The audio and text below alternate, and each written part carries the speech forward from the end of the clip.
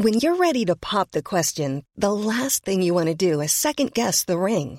At BlueNile.com, you can design a one-of-a-kind ring with the ease and convenience of shopping online. Choose your diamond and setting. When you find the one, you'll get it delivered right to your door. Go to BlueNile.com and use promo code LISTEN to get $50 off your purchase of $500 or more. That's code LISTEN at BlueNile.com for $50 off your purchase.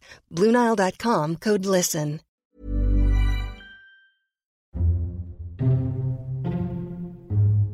Sex work is work.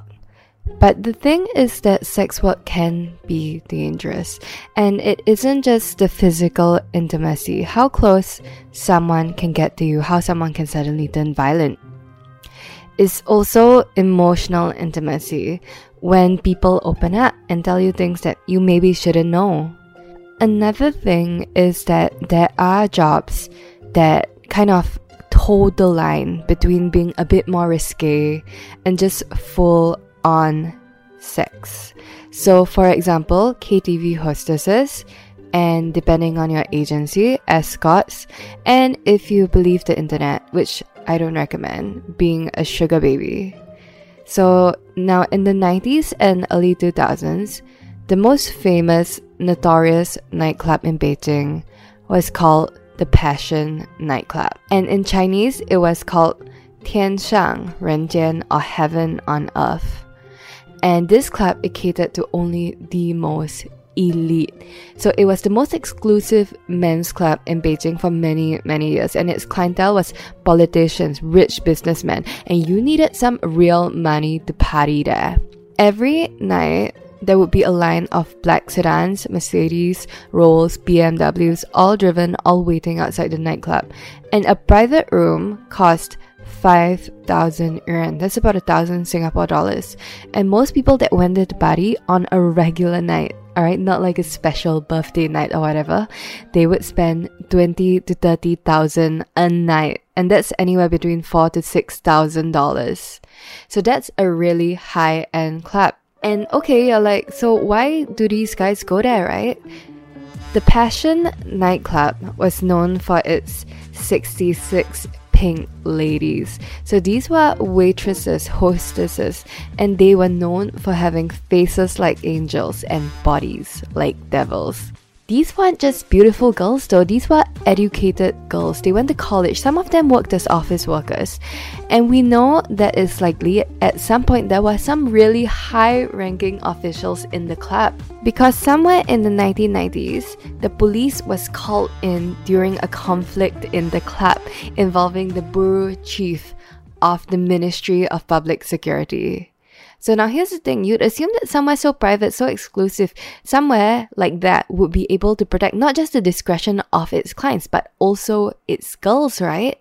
So now what happens when one of the Passion Club's pink ladies is killed? And not just any, the number one, the queen bee of the Passion nightclub. What happens when she's brutally strangled in her own home? Hi, I'm Teddy and welcome to A Briefcase. This week, we're looking at the Passion nightclub murder, the unsolved mystery behind the death of the number one courtesan in Beijing, the death of Liang.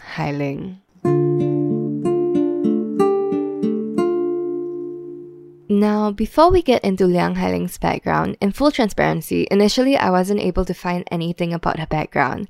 So I went to the second page of Google.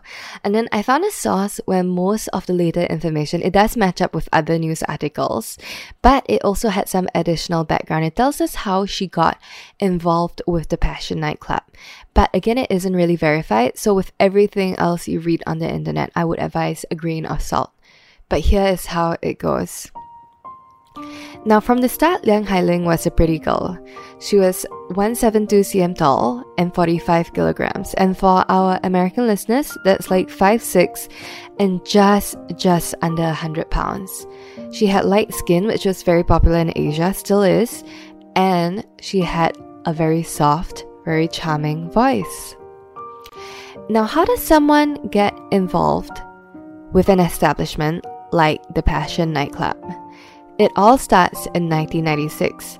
Ling leaves her hometown of Hebei and moves to Beijing for work and opportunities. And at that time, she was 17 years old. So initially, she applied for the college graduation exam for civil servants. But she failed. But it wasn't the worst thing in the world, it happens.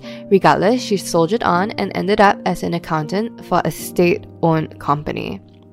At that point of time, she was earning about 3,500 yuan a month. That's about $750. And it's not really a lot of money, but it's a decent living. And a job is a job. Now, what's interesting is that her boss used to entertain clients in, you guessed it, the Passion nightclub.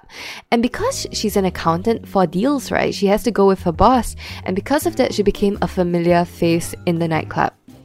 At this point of time, she also gets a realistic idea of not just what's expected in the club, what's expected of the girls, but also how much money she could actually earn. And so, for comparison to today, this is like being a stripper in Magic City strip club in Atlanta. It's kind of like sexual towing the line work, but there's prestige to it. The girls in there, it's reported that they earn at least the baseline $100,000 a year, and it's reported on some nights the workers there, they can earn up to $8,000 in tips. Alright, so that's crazy money, right? When exactly Ling starts working for the Passion nightclub, that also changes by source. Some sources say that she started working there immediately when she came to Beijing in 1996. But the source that we're referring to for her background said that it happened during the SARS outbreak, which started in 2002. During that time, she lost her job as an accountant. But at that point, she kind of already knew everybody at the Passion nightclub.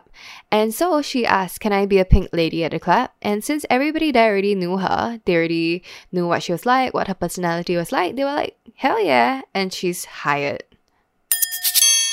Are your weekly A Briefcase episodes too short?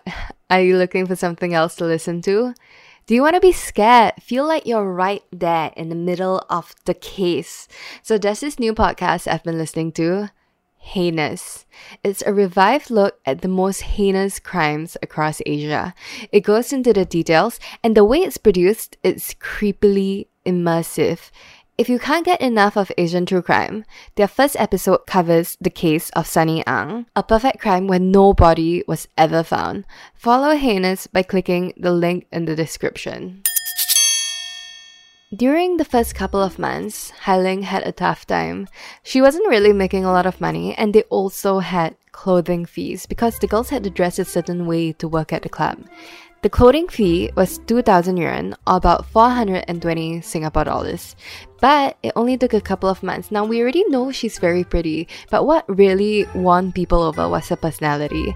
She had a good voice, she could talk about anything, she was very well-rounded. And she never ever talked back to the guest.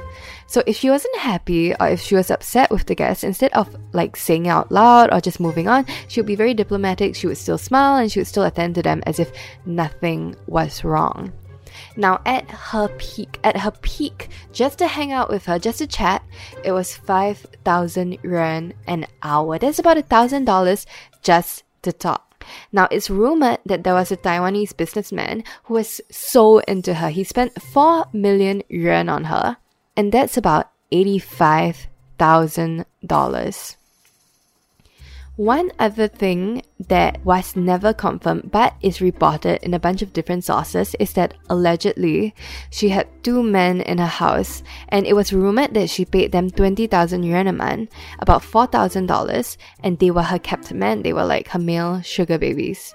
And we don't know how long she lived with them, but allegedly it was rumored that they were living at her place when she died.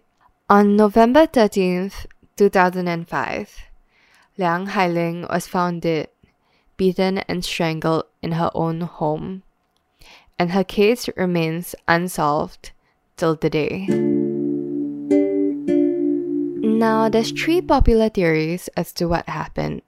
The first is that she was a beautiful woman, surrounded by powerful men, And one of her lovers finally had enough. He was jealous that she was still entertaining other men. He was jealous that she allegedly had her 2 male sugar babies. And in a rage, he killed her. This brings us to our second theory. Alright, the second theory is that her sugar babies, they killed her for her money. But I personally don't think, my opinion is that this isn't true, because when the police searched her home, she had 10 million yuan in cash money in the house. Okay, that's like $2.1 million, which is a little strange because who has $2.1 million in their house? And even the police were like, probably not, and that the 2 alleged rumored sugar babies was just a distraction to prevent them from investigating properly, like a red herring. The third theory is also centered around the clients that she had. They were all rich, powerful men, and a lot of them, we know a lot of them, were high-ranking government officials. But we also know that a lot of these men were very into her, and they would brag, they would tell her things, they would try to show off with state secrets. So the third theory, the one that most people on the internet tend to believe, is that she was trying to leave the club. She made enough money, she wanted to leave Passion nightclub and the life of a pink lady hostess. But once she was out of the club, they wouldn't really be able to have any control over her. And so they killed her.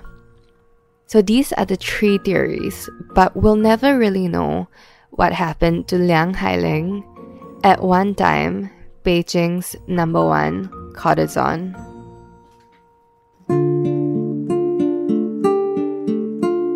Now, if you are a high roller, and if you're wondering whether you can go open a table, go party at the Passion nightclub in Beijing, you can, but it isn't the most popular or pizzazzy place to be at. It was shut down in 2010, and 118 women were arrested for prostitution. Oh no, what a surprise. But it reopened, and it just never went back to its glory days of like the 90s and early 2000s. Also, if you have a lot of money, please sponsor my podcast. We are running out of cash. As always, if you found today's case interesting, share it with your friends and follow us on Instagram at A Briefcase Podcast. Drop me a DM. And you can always find us online at abriefcasepodcast.com. And do join us next week for another brief case.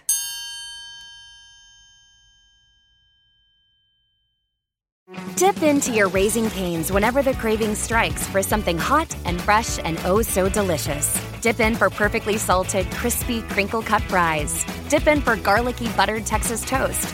And of course, dip in for tender, hand-battered, cooked-to-order chicken fingers made just for you. At Raising Cane's, our secret cane sauce makes every dip a delight.